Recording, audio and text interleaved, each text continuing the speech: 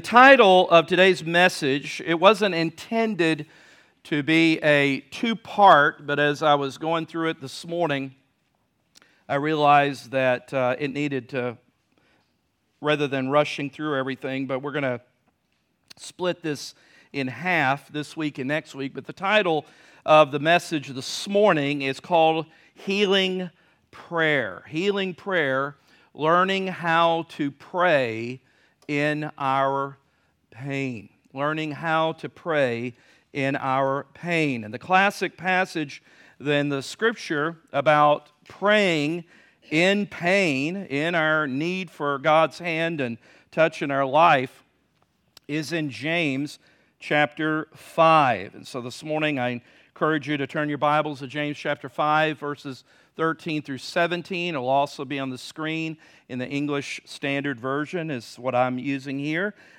Sometimes use some different translation, but our primary translation that we use, just out of preference, not that it's greater or better than others, but that's just what we use, is the English Standard Version. James chapter 5, beginning at verse 13. You follow along as I read. Is anyone among you suffering? Let him pray. Is anyone cheerful? Let him sing praise.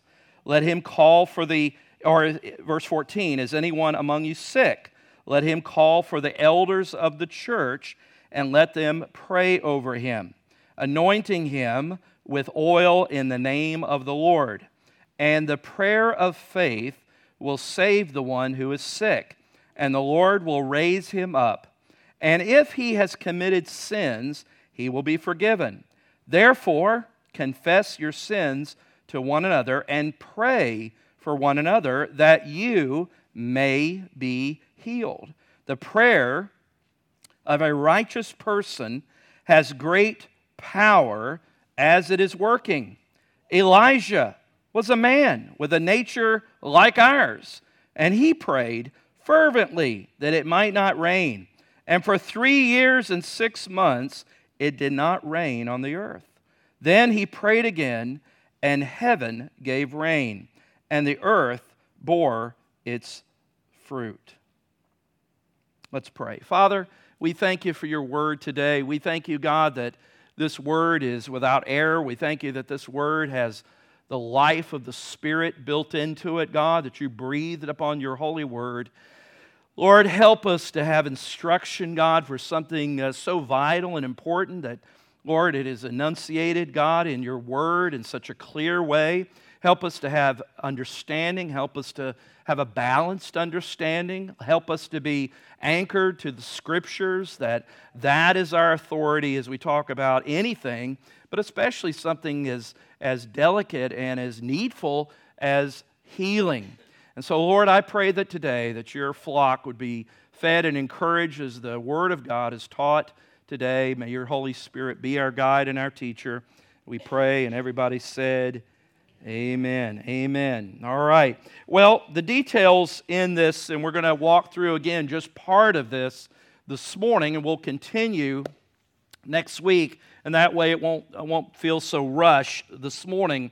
But in this passage that we just read, and that'll be the primary passage that we'll kind of stay with during this week and next week, I want you just a couple of observations in this, is that prayer in the passage that we just read was mentioned 4 different times. So that tells you there's something important that James is wanting us to pay attention to in the subject concerning prayer. Prayer. This is about not just prayer in general, but specifically prayer when you are in pain, when you are sick, suffering. And he mentions different situations in this passage about the need for prayer. He mentions about emotionally distressing situations. He talks about relationally happy situations. James talks about physically painful situations. And he talks about spiritually harmful situations. He covers it all. But what I want you to notice is in verse 16, and that should be again on the screen. And this is really a key scripture here in verse 16, where verse 16 says, "Therefore, confess your sins to one another and pray for one another that you may be healed. And here, the prayer of a righteous person has great power. Say power. Power. That the prayer of this righteous person, a person of power. Now, the New King James, if you have that, it says avails much. But power or powerful. And I would just, if you mark in your Bible, and I hope you do, it's used as a tool, circle that word power. That's the word that in the Greek we get the word energy. It has effectual power. It has the spirit-filled energy, all right? It's effectual to accomplish that which it's designed to do. There's something, again, as we just think about prayer. Anytime you talk about prayer, it's like talking about evangelism. You know, we don't share the gospel enough. We don't pray enough. We don't read our Bible. This is not a guilt-laden sermon. You know, I don't do those, all right? But we want to underline and underscore not just praying and the importance of prayer, but we also want to zero in on praying because the subtitle is Learning to Pray in Our Pain. Because that's sometimes the most difficult time when we don't want to pray, right? We don't feel like praying. Everything in our bodies and around us and our circumstances, but prayer is our great privilege because we get to have a conversation and talk to God. We kind of take that for granted, but ever think about that? I mean, if you had a very important person on your speed dial, you would really think that was awesome and cool. And you might have somebody really powerful and exciting on your speed dial. But I tell you, the Lord is on the ultimate speed dial. He's always there. And yet, why is it, kind of like read instructions, why is it that is the last place that sometimes we go? You heard, I said the kind of joke where the old boy was talking about a problem to the church and told the deacon, said, well, I guess we're just at the point where we need to pray. And one deacon threw up his hands and said, oh my Lord, are we at that place now? Meaning like it's really bad if we're at the place where we got to pray. No, prayer should always be the first place, right? Where we go to God. Prayer is that great privilege. It's our great power because it acknowledges that God can do whatever God can do. We acknowledge when we pray, J.I. Packer said this in Knowing God, that every time that we pray before the Lord, every time if we bow our knees before the Lord, either physically or just in our own way that we pray, we're acknowledging the sovereign control of God. Why pray if God can't change anything, if God can't do anything? So you may not have all the theological T's and I's, dotted and crossed, but you're acknowledging the sovereign control of God over all things. That's why we pray. We believe God can make things happen. We pray about it. God has given us prayer as the great provision. It's a gift. And so today and next week, which I, again, wanted to do this in just one day, but I think it'll be better if we split it. In the next couple of messages, today and next week, we're going to ask these three primary questions. When should we pray for healing? How do we pray for healing? And what kind of person can pray for healing? Not to be prayed for, but what kind of person does God use to pray for somebody else for healing? And I think that James gives us some great and wise counsel in these verses, and we're going to just spend a little time this week and next week talking about that. But the first that I believe that the passage addresses that we want to look at concerns when should we pray for healing. And ultimately we're going to look at three different ways that this happens, but I think this morning we'll probably look at the first two. And number one, when should we pray for healing? Number one is whenever I am feeling emotional pain. Whenever I'm feeling emotional pain. We oftentimes, when we talk about pray for healing, we just usually always reference it to something physical.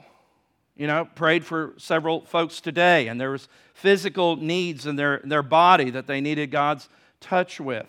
On their bodies. But you realize that healing can occur and be facilitated in different ways, and we should pray for healing when we feel emotional or when we're having emotional pain. Emotional pain. What do we mean by that? Look at verse 13 of James 5.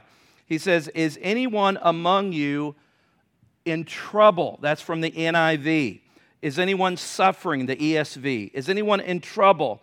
The word troubles, again, in the original language of the New Testament is written in, is the word that is used also for stress or distress for mental and emotional suffering.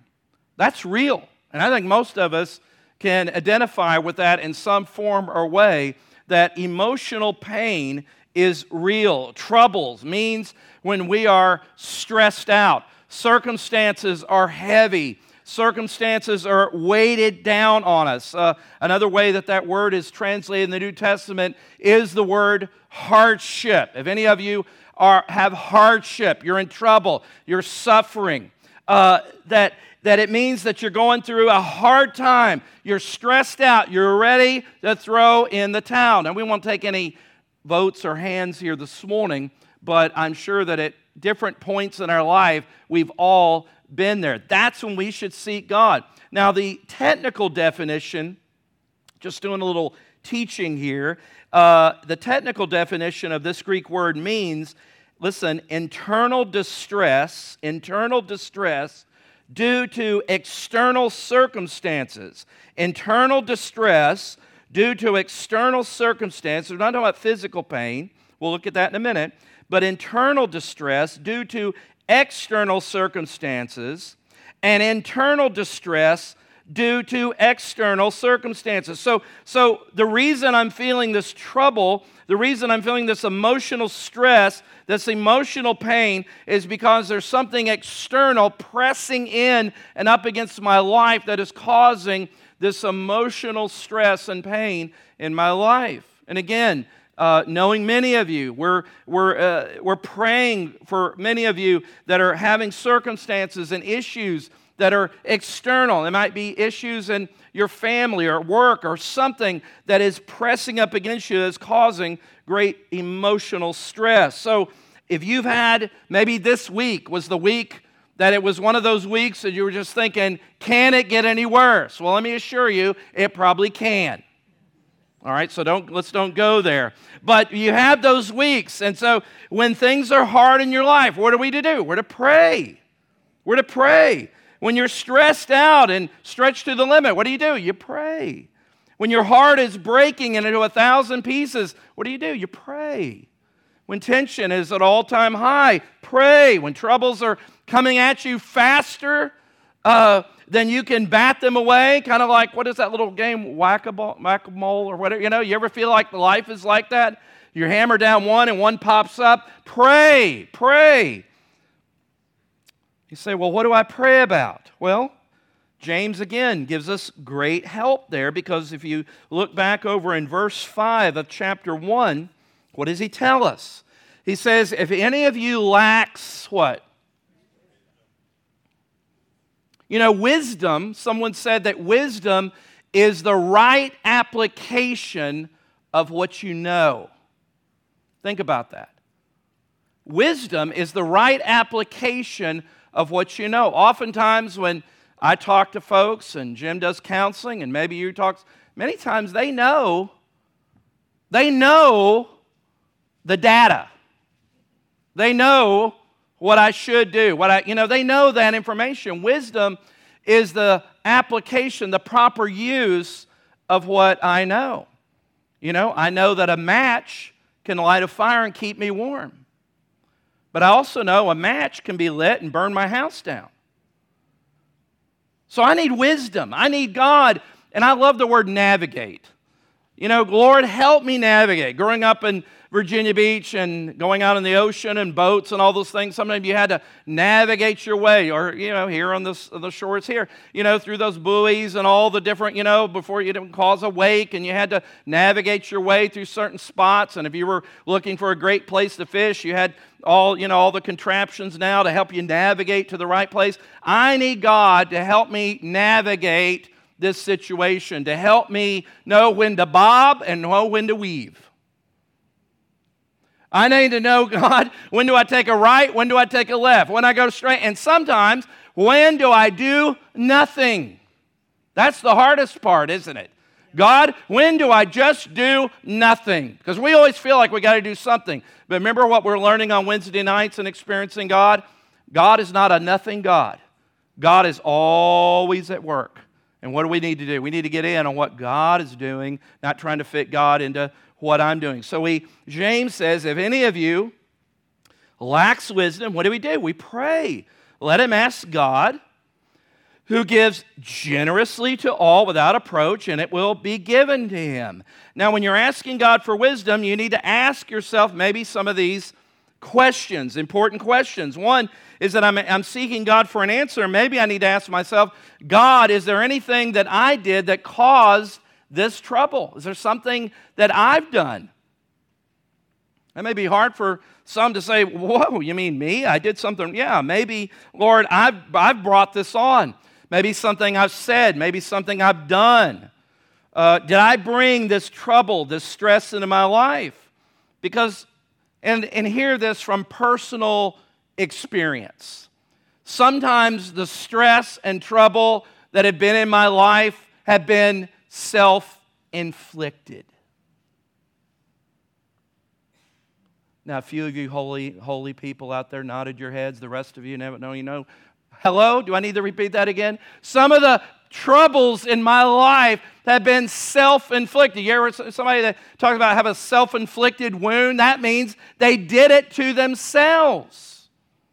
But what do we oftentimes want to do? We inflict ourselves with trouble, and then who do we want to blame? God. How could you let me get into this mess? And we all of a sudden want to make God the enemy. God's not your enemy. He's the one that's going to help you get out of it.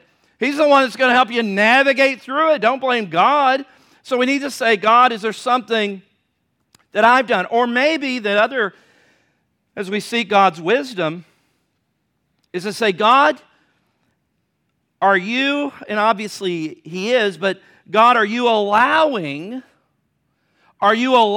this pain, this trouble that somehow needs to get my attention so that I go to a different position? Are you allowing this? And He is allowing it. Of course, He's allowing it. But are you allowing this more for an intentional purpose in your sovereignty to arrest my attention, to say, hey, there's something I need to do here. There's something I need to change. There's something I need to zag and quit zigging. I need to do something maybe that I need to pay attention to. Sometimes that's the case. And if we're seeking God's wisdom, He'll give us that answer. Listen, sometimes we get stressed out. Sometimes we get distressed. Sometimes we get troubled. And the Bible calls it here of what the Bible says, because you're doing the wrong thing. You know, what do the little coffee mugs say? The ultimate act of insanity is to keep doing the same thing to get the same results, right? You just doing, well, I don't know, I just keep doing this. Well, maybe you need to change. That's a real revelation to some people, that they need to change. Maybe you need to stop doing this. Maybe you need to get some of these folks out of your life that are causing you this trouble. We just kind of keep collecting and wonder why we're distressed. Maybe it's change. But here's another way to look at this, is maybe, and again, this is where God's wisdom can sort things out. You hear what I'm saying? This is why we need the wisdom from God, because He can separate. He can bring light of clarity, all right? But sometimes it's not that we need to change a behavior. Maybe we're doing the right thing or right things, but we're doing it in the wrong way. We need wisdom. We need God's direction. And that's what needs to change. We need God to say, God, shine light on this situation. Am I doing something wrong, or am I doing the right thing in the right thing in the wrong way? Is there some strategy? You realize that oftentimes, we need to know the strategy of the Lord. God, what is your strategy over the situation? Because God has a key. These are multiple keys here. You realize God has a key to your situation? right? You don't have to keep trying to pick the lock and get a crowbar, and he's got a key. Isn't that better when you have a key? You ever had to get locked out of your house or car? Hopefully you didn't do it with your, but you end up causing more damage because you were determined to get in instead of dealing with the locksmith and, paying $800, whatever, to get you out, right? God has a key. We need to say, God, what is your key in this situation? David, I love 18:6, Psalm 18:6 from the New Living Translation. David said, but in my distress, what did I do? I cried out to the Lord. Yes, I prayed to my God for help. What did he do in his trouble? What did he do in his distress? I'm glad I didn't say, in my distress, I turned on Dr. Phil. In my distress, I turned on the TV. I did this. In my distress, I ate more. In my distress, I drank more.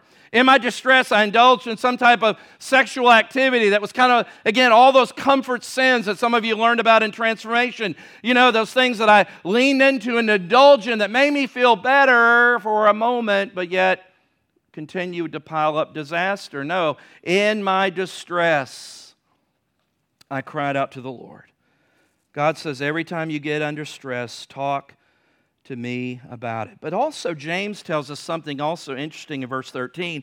Not only when do I pray, not only in troubled times, that's kind of straightforward there, but don't miss this. Also in verse 13, that we are to pray, talking about the when we are to pray, is in good times too. Look at the latter part of verse 13.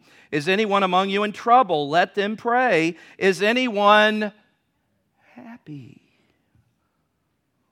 Let them sing songs of praise. Songs of praise is verbal. I heard someone say this morning, listening to him, that I think it was Tony Evans that said, worship you can do quietly, but praise, you can't do praise without speaking and using your mouth. That's what praise is.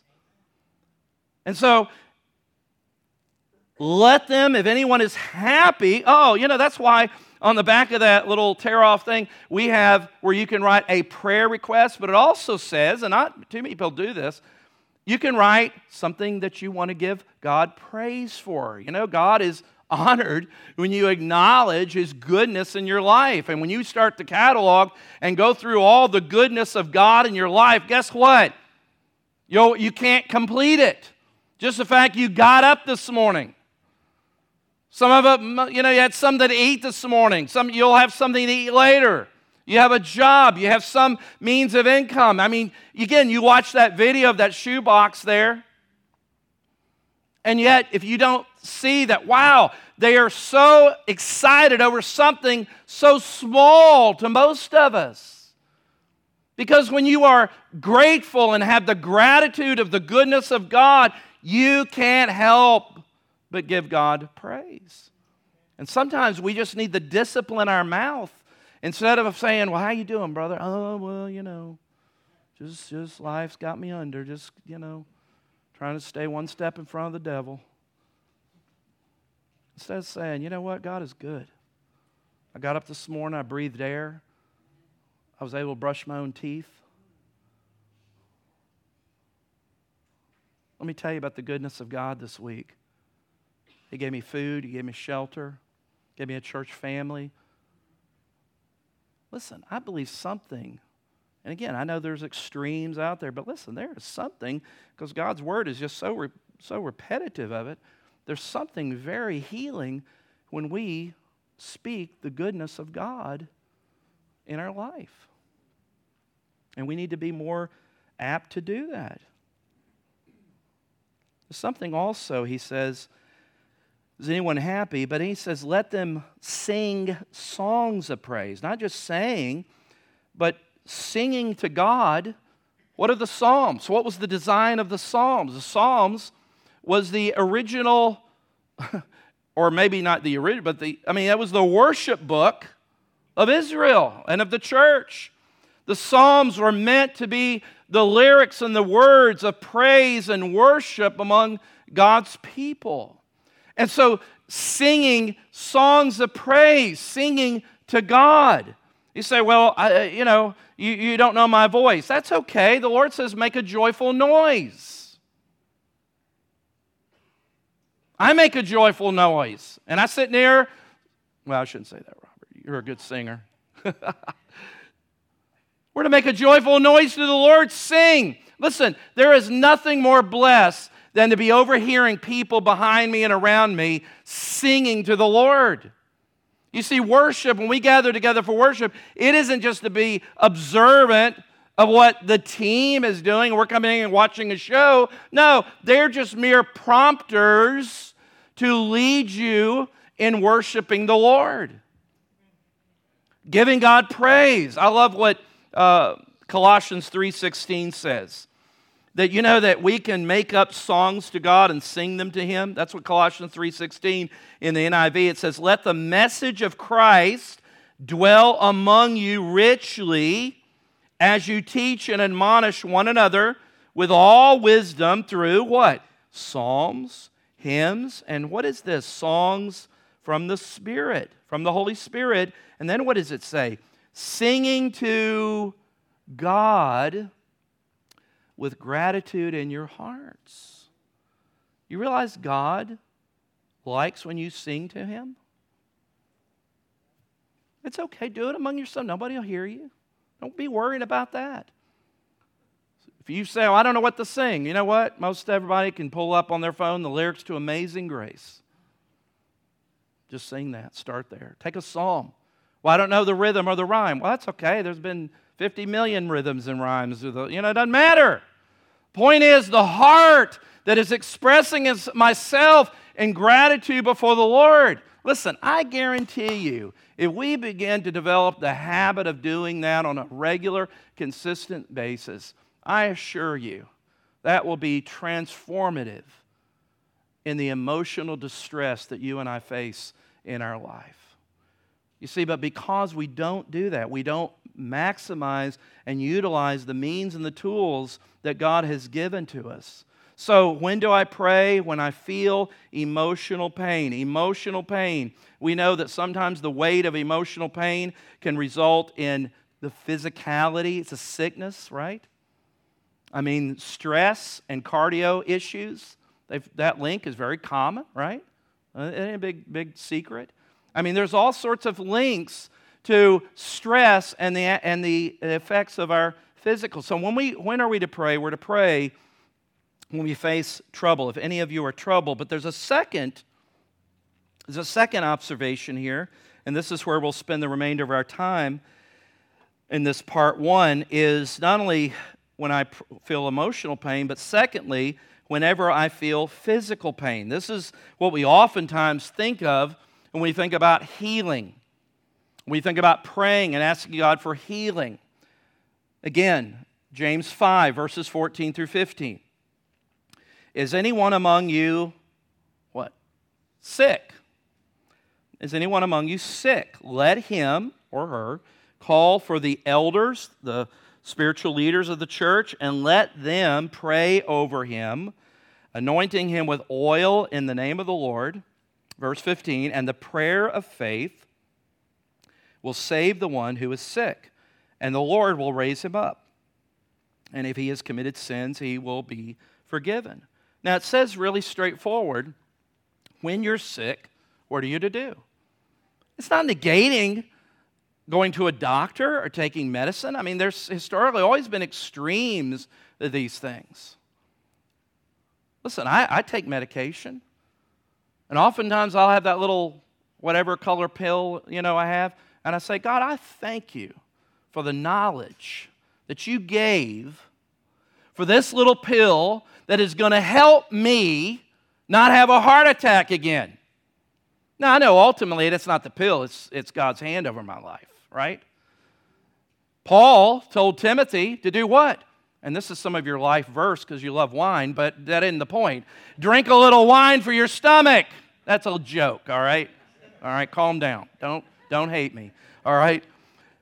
Drink a little wine for your stomach. Luke, who was not an original disciple but came along as a companion to Paul and the church. Guess what Luke was? He was a physician. He was a doctor. So it is not antithetical to be a Christian and trust God for healing and also trust Him in whatever means God decides to do that. But in all that, medical or whatever God is using, your ultimate anchor and trust is in God. And so sick means, the word literally means to be without strength. Sick, the word there means, it speaks of the asthesnai, I think is the way it's pronounced, but it doesn't matter because you don't know any more than I do, so I could just say whatever, right? Would that be the word our Greek scholar over here, Elliot, would be anesthesia, the etymology of the word? Okay, I thought so. All right, good. That word sick in the Greek speaks of a major illness, okay? A good example of that was in the scripture, won't turn to it, but when Lazarus had an illness and he died. It was a major illness, okay? In Acts 9, remember Tabitha or Dorcas, she goes by the same names, and remember Peter had her in that room and told everybody to get out, and he prayed for her. She had a major illness. It was a sickness. It was a serious illness, okay? But in verse 15, the word sick is used again, and it is a different word than the word that we see there in, verse 14. This is not the same word. That word in verse 14 is addressing a major illness, something that is life-threatening by its very nature. But in verse 15, the word sickness in the Greek can be interpreted of something a little more relatable to us that we would call chronic sickness or chronic fatigue even. It speaks of a listlessness, a lack of energy when you have no ability to move. You ever been there and done that? Yes, you have. So you're so weak. You're so weak from, again, it could be related to a physical, could be emotional, whatever, but you're so weak, you have what, again, we talk to or refer to in our modern is a chronic fatigue type of sickness. Now, the Bible, in a very general sense, speaks of three different types of sicknesses. Three different types of sickness. And these are kind of just very general categories and not meant to be exhaustive. But there's a sickness unto death. There's a sickness unto death. That is the sickness that we will all eventually get and die. The rate of that sickness is 100%. We will get a sickness that will lead to our passing, to our death. That's what we talk about, a sickness unto death. It's the one that God will bring into our life through whatever, and it will be how God calls us home, and if that's the means, and I know there's other ways that God can do that, but primarily that is that sickness unto death. And there is a day, Psalm 139 says, that our days are written in your book before there was any. And sometimes we pray for somebody fervently, trusting in God, when the illness and sickness they have is a sickness unto death. And we think, God, when you heal them? Well, because it was a sickness unto death. It was their time to die. There is a time. That excites a church when you start talking about that. If you want to get people pumped, just start talking about death, right? There is a time, as I said, Psalm 139, our days are written, and God knows those days, and you can pray, you can do, and the greatest medical advance, you can do whatever, but listen, if that day is a certain day and a number that is determined by Almighty God, is appointed unto man once to die, that's it. So sometimes and I have, and you have, we prayed fervently instead of just accepting maybe in that case, again, if I'm praying for somebody who's, well, I don't want to start going there because somebody will start connecting with somebody, and I don't want to get into that, so I'll get in trouble. But anyway, so there's that sickness for death. I'll just edit myself out of that hole there. All right, secondly, that's a few years of learning. Keep your mouth shut sometimes. Don't start rambling about examples. There's a sickness, what I call a sickness for discipline, all right? And let me explain that. That's when, and this is always tricky to use these terms, but I don't know any other way to say it and be theologically balanced, that's when God uses or even allows an illness or a sickness, okay? We know that all sickness and disease is a result of the fall, the sinfulness of man, okay?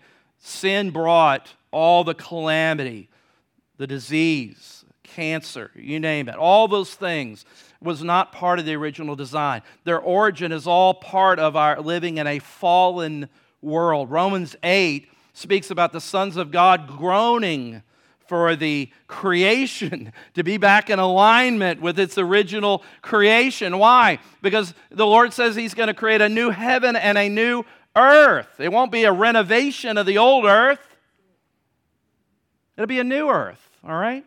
So we live in a fallen world. So within this fallen world, we know from scriptures like at the end of Genesis with Joseph, we know when he says, and we know from Acts 2, that God allows evil people to do what is in their heart to do evil, but God is ultimately in control of all things.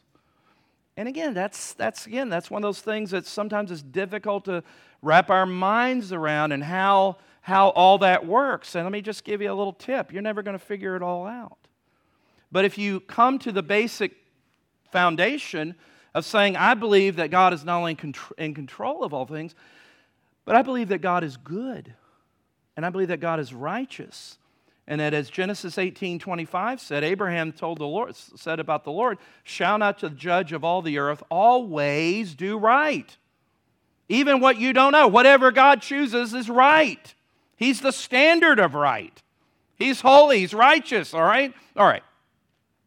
So this sickness for discipline appears to be allowed by God into our life, and we talked about whether that may be through my choices, maybe the choices of somebody else, whatever, but God has allowed this, and oftentimes it is allowed to bring, if you will, a type of disciplining in correcting behavior in our life, or not necessarily correcting sin in our life, but maybe to awaken us or push us into a relationship and a knowledge of God that we have just been kind of dormant in. There's nothing quicker that gets your attention and gets you calling out for God when you get a bad doctor's report. You become spiritual between Watson Clinic and the parking lot, right? You get a revelation and you're going to, why? Oh God, Why? Because you realize you're mortal. You need outside help. You need God's help in this situation. And so sometimes there's things, I'll give you an example. I'm not sure if I put this on the screen or not. It is an example. It seems to suggest something, and again, you can work it out and help me out. But in 1 Corinthians 11, did I leave it? Yeah, there it is. This is from the New Living Translation. There seems to be some correlation between the effects of the body upon sinful or sinful actions. For example, remember the instructions Paul gave about the Lord's table. For if you eat the bread or drink the cup without honoring the body of Christ unworthily, okay, you are eating and drinking God's judgment upon yourself, okay? It doesn't mean you're trying to make yourself worthy. You're not. Only Christ made you worthy. But as you read it in context, there's some attitude and heart issues going on in that congregation that are sinful in their behavior, but there seems to be this connection that those attitudes and actions of the heart that he says that is without honoring the body of Christ, because they were doing some things, and again, you'd have to read it in context, but it brings God's judgment upon you. That is why, verse 30, many of you are what? Weak and sick, and some have even died. Again, all I'm suggesting is that between our wrong choices, our sinful actions, things where we're not obeying and walking in the light of the Word, is that it seems to bring in or allows in God's discipline and even judgment into our life. We don't have to stay there, but we can get God's correction and move out and move forward. There's a time, when again, if I've caused this problem. Another way we could again, if I just live off of sugar and I don't take care of my body, and then I blame God because I get diabetes, no, that's your own fault. When I was staying in the hospital and they said my blood sugar was what, 300? Guess what? That was my fault. That was my fault because I ran the red lights and thought, oh, I feel fine. I feel fine. That was my fault. And so in that sickness certainly was used not only to bring correction in a physical sense, but at the same time, God will often allow sickness and illness to be working in our life in a way that disciplines us or corrects us, all right? But there's a third way that you see sickness in the Scripture, and just referred to this as what in John, I think John 8 or 9, I can't remember now, but anyway, Jesus called the sickness for the glory of God, for the glory of God. This is what I mean by this. Is we know that God can heal one or two ways, right? God can heal instantaneously, right? He can heal quickly, and in fact, if you read, John 9 was the blind man. It was that story where Jesus spit into the mud and put it in his eye. If you read that, you don't see anything in there that the blind man initiated healing to Jesus. Jesus did this. Doesn't seem that, he exercised faith or he showed anything. Now, there's other examples where that's not the case. But remember the Pharisees used that man and said, who sinned, this man or his parents? And Jesus said, in other words, because they always related sickness to sin. Well, the reason you're sick is there must be sin in your life. We got some of that going on. People have that thought today. And again, as I said earlier, sometimes there is a correlation. Listen, a person who is living an immoral lifestyle and is shocked because they get STDs, really? Really? Whose fault was that? You honor God's pattern for marriage, right? You are a husband, a man for one woman. Is that there is behavior that is God does not bless, and then we get upset because we reap the consequences for our actions when it's our actions. But this healing, going back to this healing of the glory of the Lord, and I thought of John 9, so God can get the glory by healing you miraculously, instantaneously. God gets credit for that. Or, and this kind of relates to where I'm going with that, is that sometimes God can heal you in the process of your active trust of faith and obedience in the midst of your chronic illness or disease or suffering. Either way, God is glorified. Do you hear what I'm saying? Instantaneous, yes. But at the same time, God does not always work that way. See, my problem was sometimes in some advocates of certain perspectives of healing is they want to always seem to fit God working in a certain way all the time in every situation. And it just doesn't work like that. You can't read the New Testament and find, really, to my knowledge, anywhere Jesus healed anybody the same exact way every time. So why would that be the case today? But I'm still, now here's what I want you to catch. I'm still trusting God. I'm still obeying God. I'm still submitting myself and the promises of God's Word. I'm not abandoning that. I'm not defaulting into a fatalism. You know what I mean by fate? Where I just think, well, I know He could, but He probably won't, and it's all so why even have faith? You know why? Because that's easier to live that way, isn't it? It's easier just to say, oh, whatever's going to be is going to be. There's nothing I can do about it. I'm just floating along in the sovereignty of God. I think that's an imbalance. Because I think there is a balance where God clearly says about believing and acting in faith. God trusting in the promises. I think there's a balance to those things. A.W. Tozer, one of my favorite writers, says, truth has two wings. Truth has two wings. You ever seen a bird with a damaged wing? What are they doing? Just flopping around. A plane loses one of its wings, guess what? You're not getting any peanuts that trip. Truth, what is he talking about? What is Tozer talking about? He's talking about balance. Truth has two wings. It's not either or, it's both and. Some people generally fall into these one or two camps. It's God's will to heal every time, everybody, every sickness without exceptions. You have that one side. And the other side is that, well, God will heal us completely when we're in heaven, but healing and miracles were particular sign gifts that stopped operating when the apostles died, and we can no longer really trust and believe God for those things to be true today. We just have to that's kind of where we're at. And you have those two extremes. Then you may think, well, what does Grace Church teach? What do we believe? Well, not to be cute, but we believe what the Bible teaches.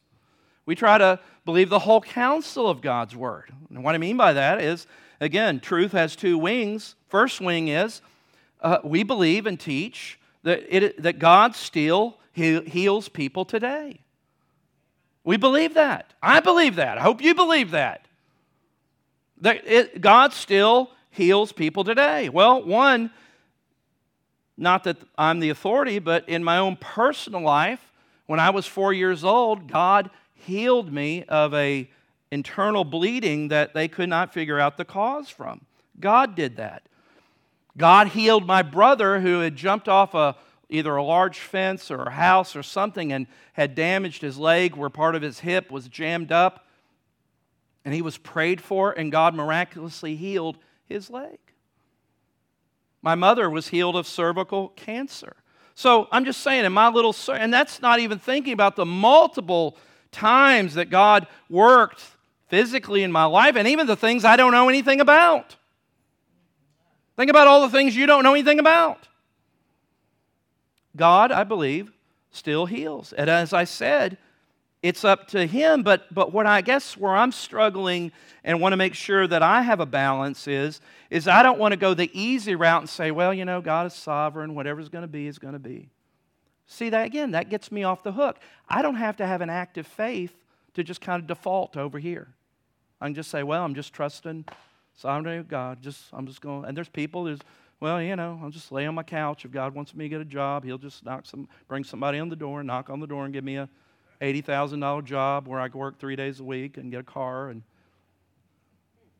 now you might have to get off your, blessed assurance and go out and get a resume together and start knocking on doors. You might have to start sweeping floors at Publix before you get to advance and take over Mr. Jenkins' office, right?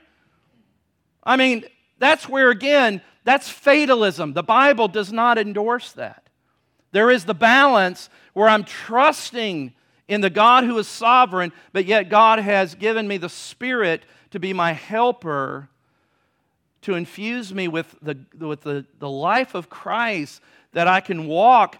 Faith isn't faith and faith. Faith is trust, that I'm trusting. Faith is anchored in the one who can make all these things come to be and happen. And so that requires, instead of me defaulting over here and just being spiritually lazy and call myself a whatever, no. And then I can go over here where everything is man-centered and everything is around me, where God always has to jump to whatever I say. Instead of finding that balance, two wings of truth. I'm trusting in God, but at the same time, I'm walking in the God-given faith to believe those things that aren't as though they are. So does God still heal today? Yes.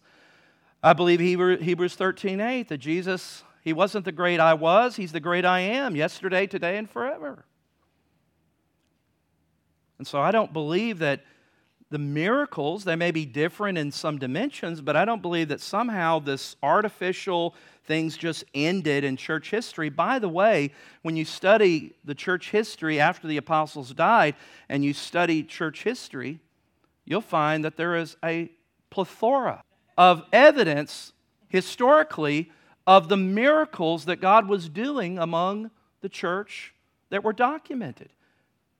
Mind you, unfortunately, the church had gone down some dark roads for 300, 400, 500 years, in which things like miracles and those type of things were not as active because the church no longer believed in the authority of the Word.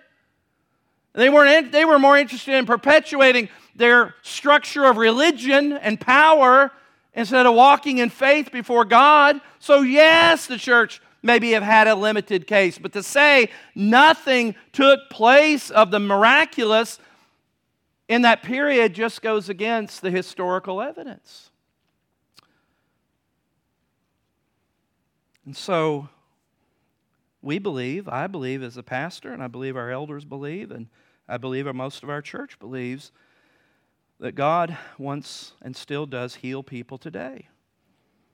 And that God has called His church, John 14:12, where He says, greater works you shall do. Was He just kidding? Was He just teasing? Or did He really believe that? Jesus healed through the power of the Holy Spirit, and the church operates in the power of the Holy Spirit. But the second wing of truth, as I said, is that healing just doesn't happen to everybody all the time in the same way.